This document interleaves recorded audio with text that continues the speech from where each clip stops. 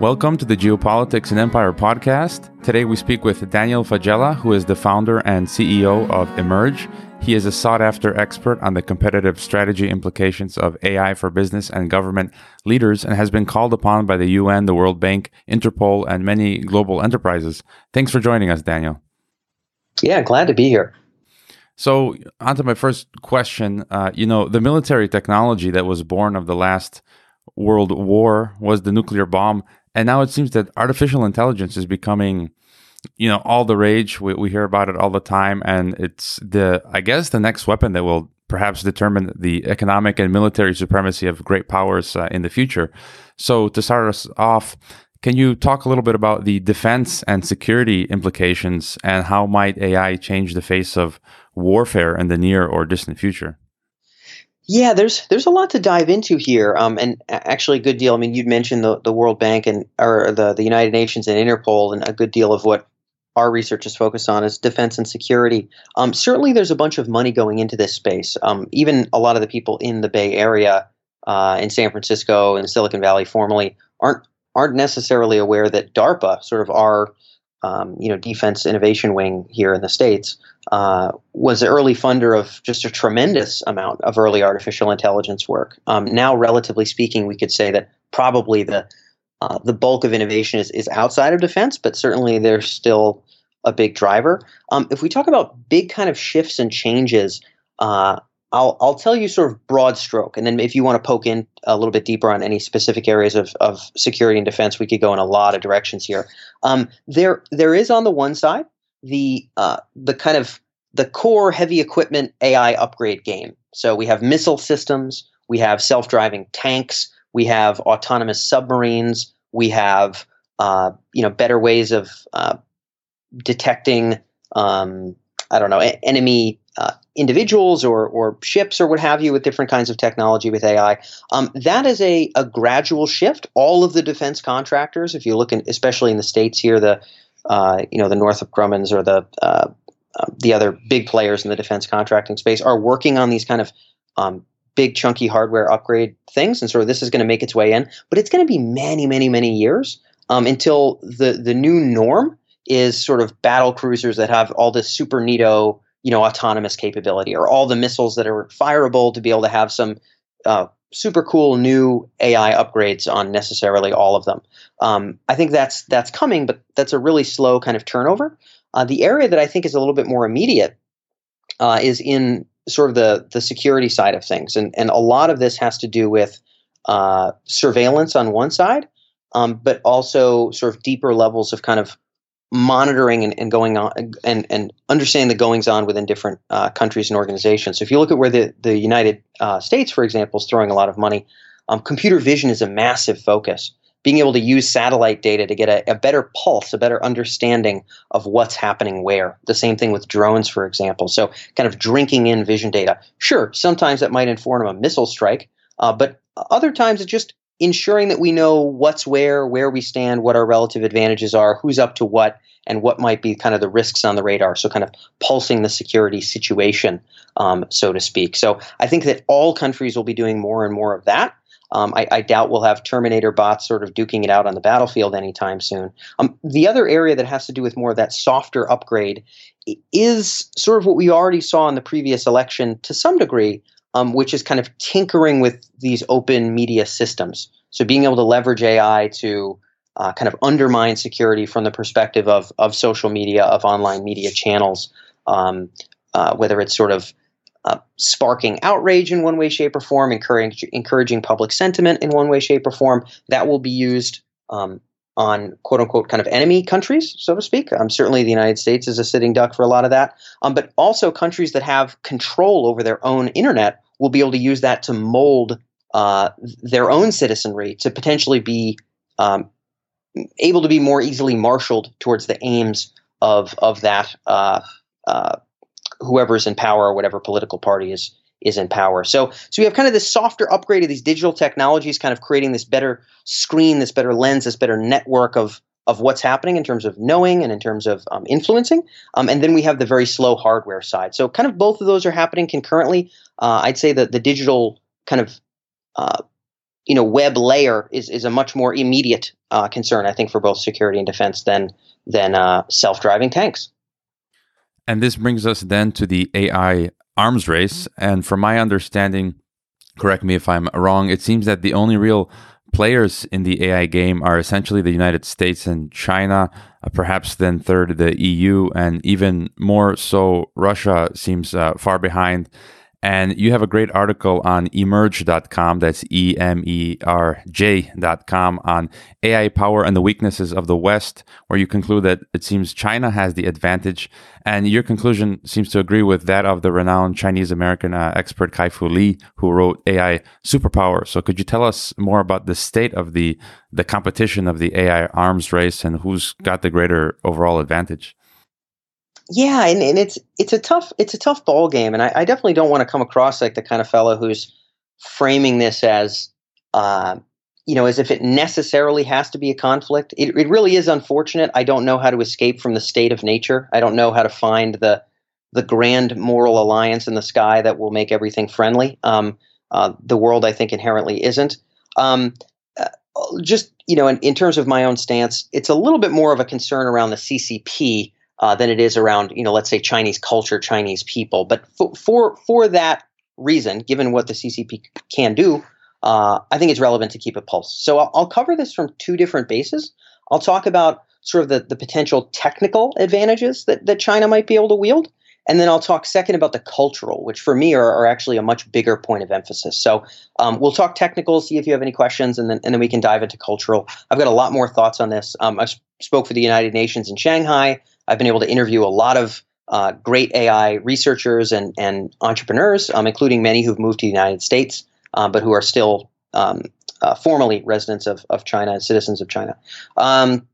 So on the technical side, currently, the current state of affairs, again, as you'd mentioned, really the U.S. and China are the players. Some people will throw the EU in there. I don't think in 10 years many people are going to be throwing the EU in there. I hope somebody proves me wrong, but I'm just going to, just throw that out. Currently, China has less talent and they have less great schools. This is sort of the on the technical side where they have kind of where it is to their detriment. The present state of affairs, you just don't have a Boston or San Francisco per se in China. Beijing is a big deal, real deal city, massive population. They're only getting more and more into AI education. But the state of affairs is the real talent is going to be in the Bay Area, New York, and Boston.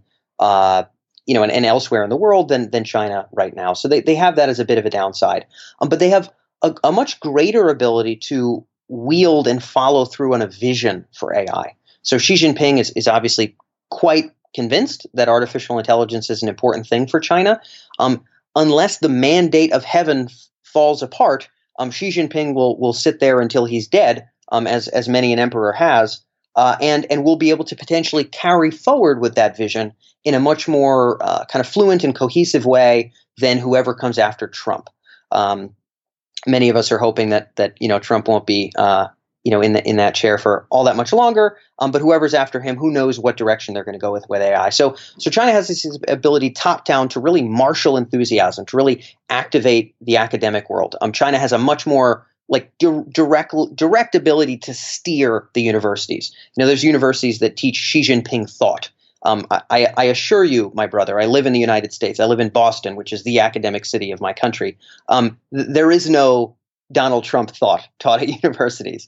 Hopefully the audience will be grateful to hear that. So the ability to wield and follow through on a vision, also the ability to kind of drink in whatever it is that the West develops. So the United States is rather open. I think the sentiment is pretty good here to be able to share things as much as possible, as many academic innovations, even within companies, within Facebook or these other Microsoft, anywhere with a huge AI lab. These are people that are excited to be published, right? They're not Wall Street traders who just want to make a lot of money, although trust me, many of them are making tremendous sums of money. They also want to be published. They want to be pushing the science forward and be known for that and to share that. And so the priority is actually to do exactly that. And so China is able to kind of drink a lot of that in. The same sort of yearning to share with the rest of the world, I don't think is the case in China. And even if it was, they're smart enough to be able to drink in a lot of English. But in the West, we're not, I think, maybe as smart, or maybe just don't have the technology or enough people that speak it to be able to drink in, Mandarin. So there's just not the same degree of kind of cross pollination. So I think they win that game as well. And I think lastly, when we talk about Xi Jinping being able to really wield academia, really wield the private sector, really bend things sort of to a coherent sense of vision, which may be guided by him 10 years from now, 15 years from now, who knows? Part of that also has to do with propaganda and surveillance tech. They are really winning the game when it comes to, now I'm not saying it's a game everybody wants to win. I'm not saying I would want to win the game, but I'm just saying it's a thing. They're really winning the computer vision game. Facial recognition, surveillance writ large, sort of the monitoring of people and of communications. They're really clamping down. The Confucian culture there, which we'll get into in a bit, kind of allows for that to a greater degree. And I think that that's going to lead to not only the ability to surveil, but to promote propaganda, to be able to really wield the beliefs of the people, to really move people in directions that are coherent and conducive to the power of the CCP. So I think technically China has some weaknesses, but they do have a lot of good openings and great opportunities from a purely power perspective. And so you've also written about the trend of China rising as a superpower and the U.S. empire declining. And I would agree with you as well. It's just like we're talking about these things. It's not whether we like it or not. It's just that's how things are. That's the reality. And you've written that the empire or kingdom of the future will be based on the creation and wielding of AI, which is interesting. And you've also said that conflict isn't inevitable, but likely. So, how do you see these trends playing out between the two superpowers and beyond the current trade war skirmish, if I might call it that? What might conflict look like? In the near term, so there's the book that is now, I think, kind of beaten to death, but I think it deserves rightful acknowledgement as a dynamic. The Thucydides trap here of the potentially China in the decade ahead, sort of becoming the dominant sort of individual nation economically, militarily, technologically on the planet. And just the fact that baton is being passed being a potential cause for friction, a potential reason for the states to maybe find reasons, whether they're good or bad, to jump into conflict, et cetera. So we have that general dynamic at play. So in the near term, I imagine it could hypothetically have to do with a great many things. I mean, I'll throw out one potential hypothesis, which I hope isn't the case. I hope none of these conflict scenarios are the case. So near term and long term, and I know you and I are going to get into the long term today. Near term, I think that there is the potential that sort of China's sort of surveillance way of doing things, China's monitoring, China's kind of pretty well clamped down control that they enjoy, that the CCP enjoys over the citizenry now, kind of extends to greater parts of their wake. And I think they're doing a very good job of keeping that below the point when it would be conducive to conflict right now. So, for example, we could talk about what they do with the ports, right, where they'll set up a port and they'll set up some financing and they'll negotiate something that we could argue whether it's the case or not. Let's just say it likely is. I don't know for sure. I'm not here to necessarily claim certainty, but that they'll set up a port somewhere where they know that ultimately the company will have, or the country will have to default on that port, and then they'll be able to use it as a military base in some strategic location, whether it be in Africa or elsewhere in the kind of Asian seas somewhere, where they can then kind of garner another base for their own operation. So when that sort of becomes, so right now, I think the reason that is done in the way that it is, in other words, it's like financial wielding of power. They're like building their military might by these very sort of indirect means, these kind of gradual, non-conflictory means. I think one of the reasons that that's the case today is because they know that if things went all out tomorrow, they're not going to win that fight tomorrow. But I think that when people and someone might level this charge against the United States, when a country gets to a level where it knows it would win, it might throw its weight around in a much more overt sense. And I think that as China knows, relatively speaking, where it stands, and it stands pretty good. Let's say 5 years from now, 10 years from now, it's possible that it's inchings out for control. That it's inchings out of the boundary of who it monitors, how it monitors, who it controls, how it controls, become more overt in nature, and that somewhere, be it on the edge of India, be it somewhere in the South China Sea, be it elsewhere in the world, somewhere that will become more brazen to the point where it will garner conflict. So that China's very kind of shy approach to eking out their power structures now might become, again, a little bit more brazen, and somewhere that would cause conflict. That's near-term stuff. I think in the longer term, ultimately there will be a pretty big question about the creation of strong AI, the creation of vastly more expansive and powerful artificial intelligence, and also potentially neurotechnologies, things that kind of extend and augment human minds. And I think that there will be conflicts within and between countries about which of those paths that we should take. I think the big game, the game where it seems like I don't know how we get out of there without conflict, is actually that latter one. So it is possible that as sort of power ekes its way out and the uses of these technologies get brazen, there's conflict. But I think long ball, it's as we start to tinker with the human experience and with the real raw kind of superpower of AI, maybe that's 2 decades out, 3 decades out, when things I think get spooky and it seems just, from my perspective, near impossible to kind of avoid conflict.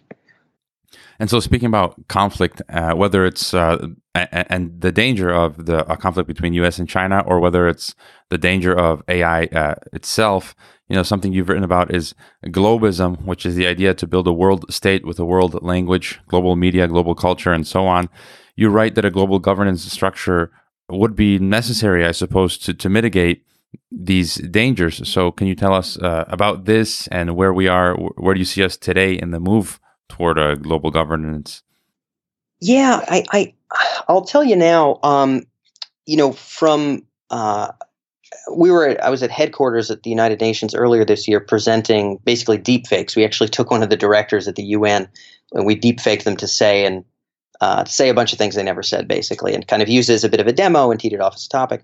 When it comes to sort of the security concerns of AI now within these bigger international bodies, from my experience, from headquarters and elsewhere, we can talk about the UN. I mean, I could talk about Interpol and the World Bank as well, but the UN, I think, is the most relevant body in this regard, could hypothetically be a good conduit to this kind of work. Really, the concerns today are very much not about what we are just talking about, which is, hey, this will pose such a radical shift to the human condition, such a radical shift to how we communicate, how we live, how existence as a human being actually plays out, that we were really going to have to monitor how this stuff shakes out.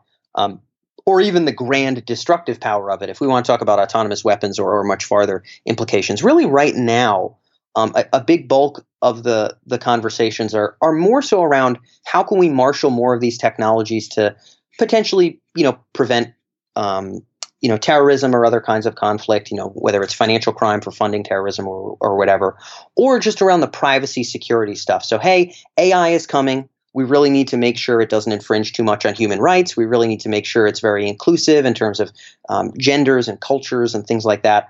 Today, the UN is really enamored with those ideas, like absolutely enthralled with them. And I think less so even considering the long ball sort of governance of the creation of strong AI, of kind of neurotechnology and the real future of the human experience. I think that they're not there yet. There are some folks. The name of the organization wholly evades me at the moment, but the fellow who heads it up is Wendell Wallach, who's a buddy of mine who I've known now for half a decade, who's working on sort of brainstorming, developing, bringing together different expert groups around what would international governance of these technologies look like. But from my perspective, the current traction is rather low. It's really brainstorm mode. And when it comes to the UN, this stuff is not really on the radar in a big way. It's much more privacy, security, kind of human rights, inclusiveness. That's what the UN cares about as of today, or seems to. I can't speak for them. I won't speak for them. But if I give you my experience, that's what it is. And so to go a little bit deeper, a little bit more esoteric, if you will, some experts believe that AI capabilities will become great and develop very soon, while others believe that it will take a long time and that there is a limit to how far AI can go, especially in terms of super intelligence and cosmism. This idea of humanity building artificial artilects or godlike, massively intelligent machines that will become a new and dominant species. So, what are your thoughts on the potential of AI? How far can it go, as well as the limits? Yeah, I mean, I'm well. I'm glad that your audience is into this stuff. By the way, I very rarely get to speak about this in defense or sort of international governance conversations. But ultimately, I think these are the big questions. When we talk about sort of what is it all about, so we've actually done a lot of polling here at Emerge. We have access to a lot of PhDs. We've done Lord knows how many, probably thousands of interviews at this point. And so we'll occasionally zip out a poll to 30 or 40 AI PhDs and get a sense of, by when do you suspect that the singularity might occur, where machine intelligence would surpass humans and continue to improve kind of exponentially? By when do you suspect we might have machine consciousness? And so we've done a number of these different polls. And there's a lot of folks, as you had said, who have PhDs from very good schools, who believe that hundreds of years from now, it's extremely unlikely that we're going to have anything more intelligent than people in a general sense. We also have many, many experts, dozens from very good schools with PhDs in AI or related fields, who are of the belief that in the next 30 years, it wouldn't be tremendously surprising if we had post-human intelligence. And so for me, as a guy who doesn't have that kind of schooling, and I have to respect that I didn't go to school for that. I have a master's in cognitive science. It's not the same as, a PhD AI from Carnegie Mellon. I sort of have to play the middle ground here. I do not in any way, shape, or form write off the big game concerns of post-human trajectory. And I think that if we can survive for long enough, it seems pretty likely that something of that sort will occur. The confluence that we see when we poll people, and this is very anecdotal, is maybe in the 2060 range. Now, if you come back to me in 2060 and I poll those same people again, maybe they'll say it's the year, 2100 or something. Maybe it always moves back by the same increments. But if we just talk to experts now, there seems to be a little bit of a hump in terms of time horizon guesstimates in that 2060 range. So for me, I think as humanity, it's paramount that we consider, what is this all about? What are futures that we would consider preferable? Some of those, preferable or non-preferable, and some of those have to be creating something grander than we. Some people would see tremendous meaning and value in being able to do that. Other people would believe that there's nothing more sacrilegious and there's nothing worse. And I think that this is where we get into the big conflict stuff. There, I think, will be a grand conflict between the people who think we need to upgrade our brains, build super intelligent AI, and people who can't imagine anything worse than taking humans off the top of the totem pole. All kinds of great writers have written about this stuff, but yeah, I see those conflicts as extremely real. And if I was if I was a betting man, you were gonna ask me to throw down money here, I would say I will likely see a good deal of that within my lifetime. I'm betting that I will see a good deal of that conflict between should we not within my lifetime. So I'm not going to say I'm pro-cosmist, but I'm going to say we should not write off those concerns. That's my take. Yeah, I can't remember the title of that film with, I think it's Ethan Hawke, which has to do, I think, somewhere in the future where a lot of humans are augmented somehow, and he's just normal human, and he has to kind of try to fit in. Was it like Galactica or something like that? Something like this. But yeah. Just to go a step further, you talked about the singularity, transhumanism. On your website, you talk about the transhuman and post-human transition, as well as the uploading of consciousness, I guess, through technology and uploading it to a computer. Could you just comment? So if this cosmism came about, what would it look like? I mean, it's pretty far out, and you said it could be 2060. Who knows when? Who knows? Yeah. What might this kind of look like? Yeah, so I'll give you some hypotheses. I actually was interviewing folks in this space, this admittedly far out space, well before we got into the practical aspects of AI in pharma, AI in defense, AI in security. And back then, 7, 8 years ago, almost nobody cared about this stuff. But yeah, to paint a bit of a picture, I think that the hypothesis here is that we will see enough progress in terms of artificial intelligence, and we'll potentially begin to see some progress with extending human cognition with neurotechnology to the point where the idea will open up. And this idea is wide open to a very small group of human beings today. But the idea will open up that ultimately, in order to sort of expand whatever we think is good. So define good. Good might be, understanding what is going on in nature and what's happening in this big crazy universe that we don't understand. Okay, maybe that's the good. Maybe the good is expanding bliss, conscious, self-aware life, sort of experiencing ranges of gargantuanly positive emotion. Maybe that's the good. Whatever the good is, it will come to dawn on a great many people that if we can expand consciousness and intelligence vastly, then we can really magnify the good, kind of like a much broader laser beam that could potentially populate, our galaxy here with AI that could represent whatever that good is. And so I think that this might supplant the same need that we have for religion. And I'm not in any way downgrading cosmism. I'm not insulting cosmism by saying this. I'm saying that as human beings, I think meaning is rather important to us.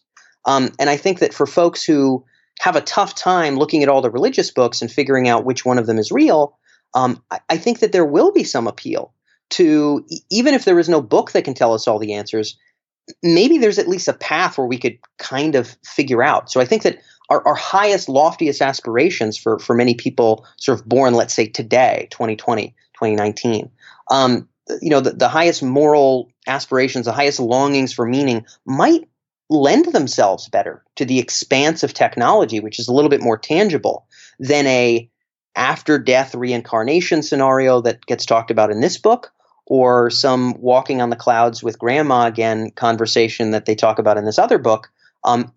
I think we might hang our hat of hope, hang our hat of meaning on something that might be a little bit more tangible, because I think at some point there will be so much progress on AI and neurotech that it'll be hard not to hang our hat there. Many people will continue with their traditional religious beliefs, but I think cosmism will take off when everything we conceive of as good, everything we can conceive of as meaning, we can latch onto the expanse of that which can conjure it itself, intelligence, consciousness itself.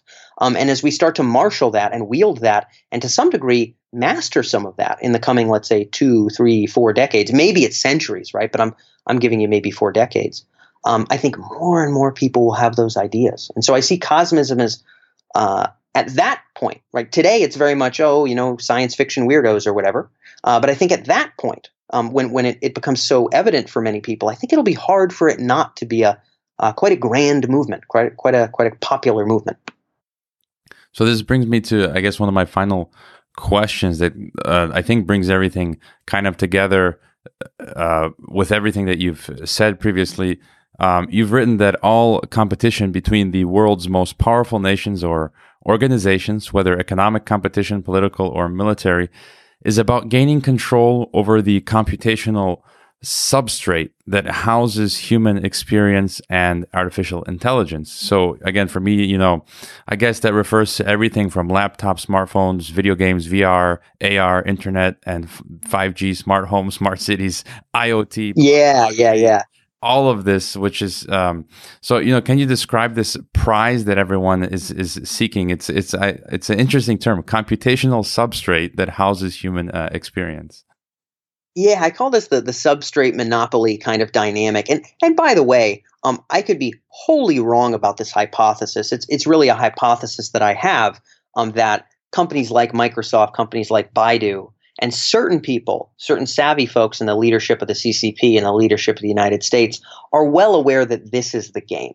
I'll kind of frame for you what the game is. So over the course of so if you look at the last 20 years and you look at sort of total amounts of screen time, like really immersive, engaged screen time, you obviously see some kind of ungodly level of catastrophic increase in terms of how much we live in digital systems. I mean, it's kids who were born 10 years ago, I think the digital world is the physical world. They're not different. It's like your personality on Facebook or whatever is is as important, or let's say maybe 5 times more important than your wardrobe, right? Than your car, than your whatever. These digital worlds are what we do. For me, my previous company was actually a remote company. Right now, here at Emerge, we have plenty of folks that work around the world, and the way that we make our money is in these worlds. I have people writing code. I have people making phone calls or doing Skype calls and looking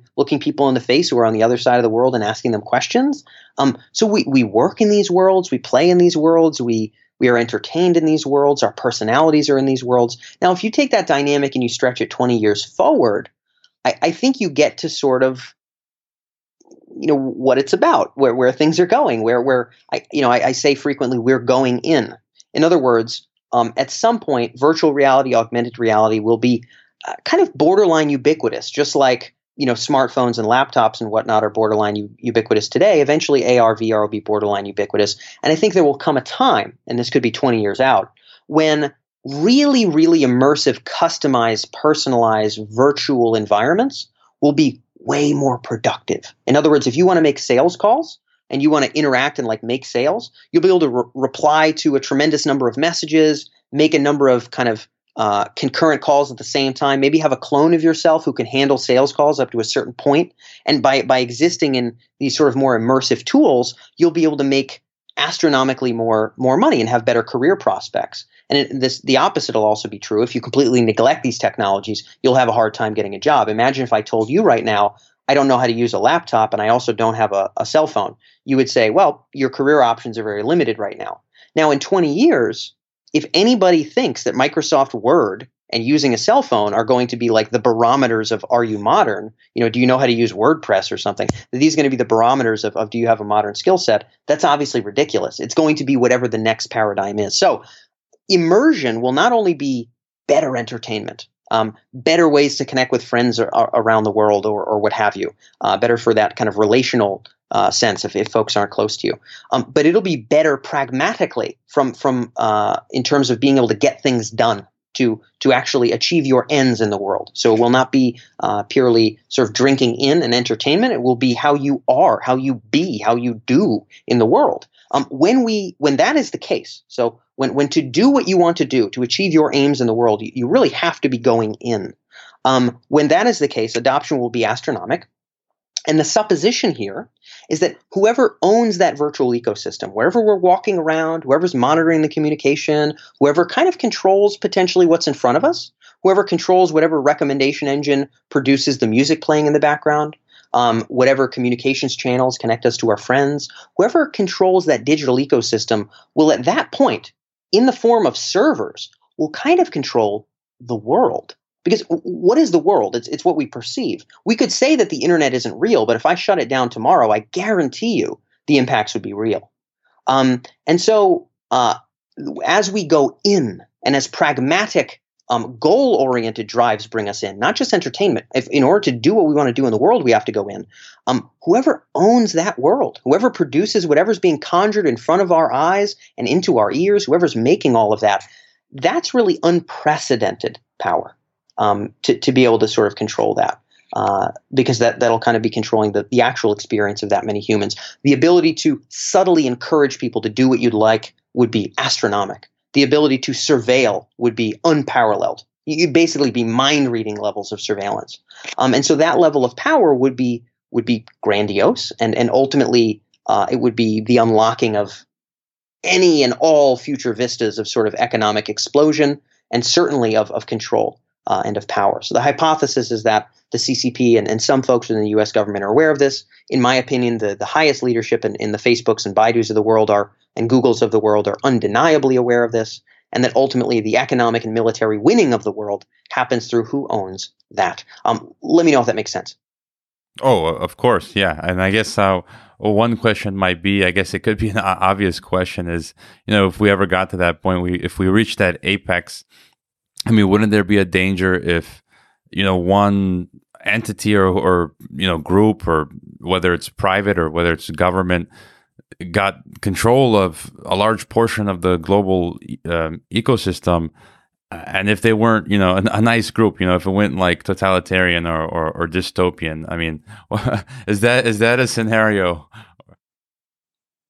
Is there a scenario where a group takes control of that world and begins to influence in certain ways, or what are you wondering about in terms of the specifics of that situation?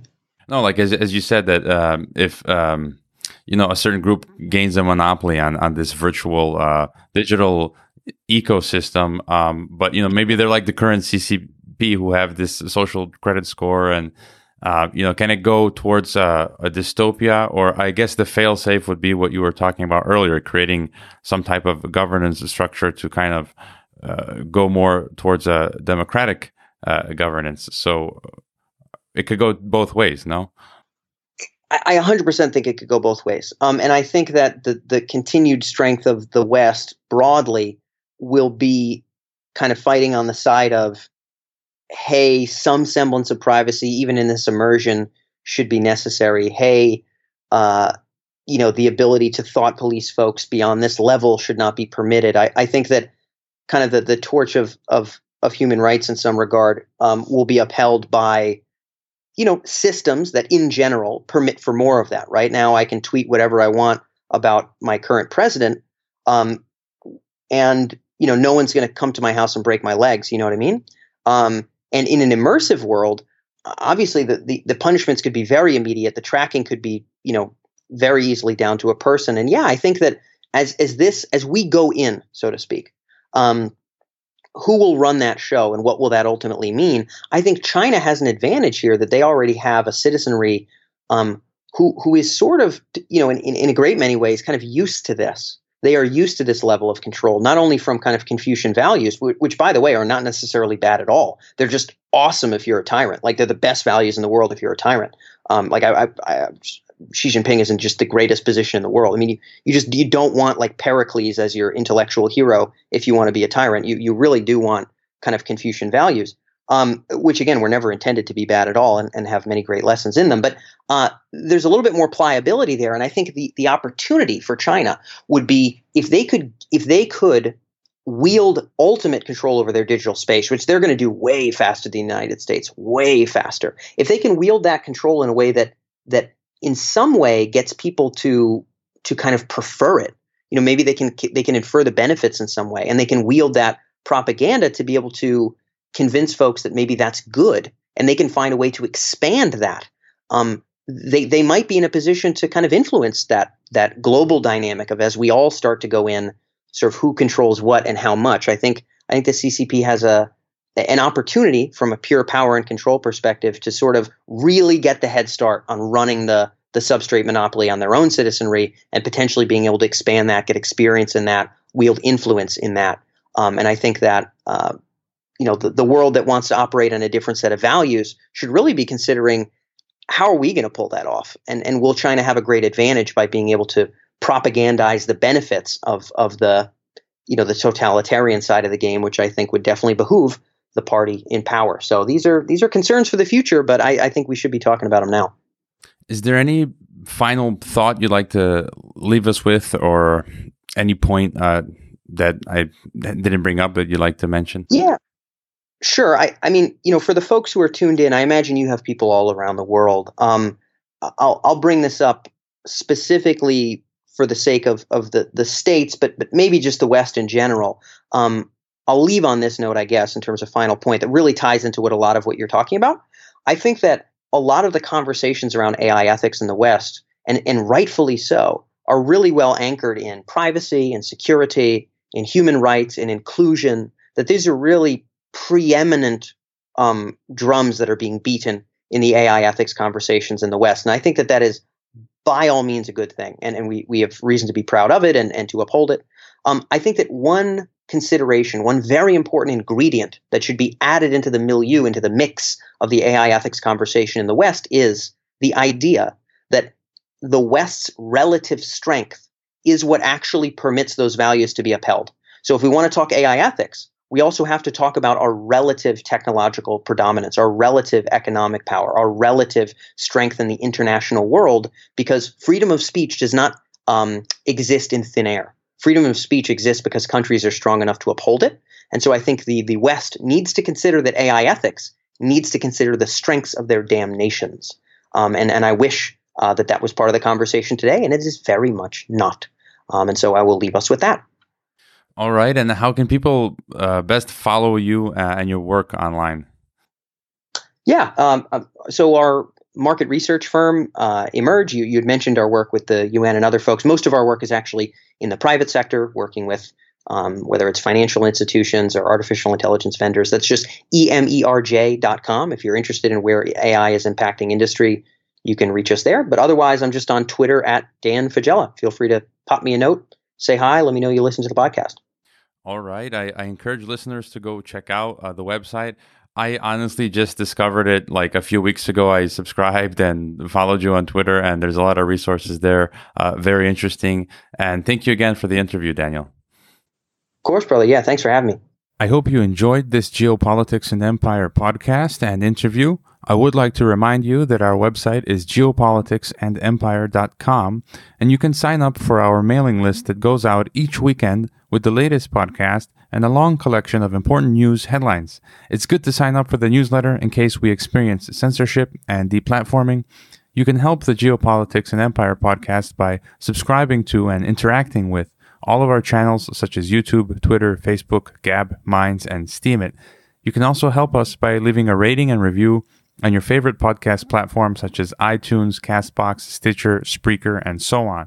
Finally, if you value our work and our mission and would like to see us continue interviewing experts from across the political spectrum, please consider leaving a one-time donation via PayPal or Bitcoin or becoming a regular monthly supporter on our Patreon. All the links can be found on geopoliticsandempire.com. Thanks for listening.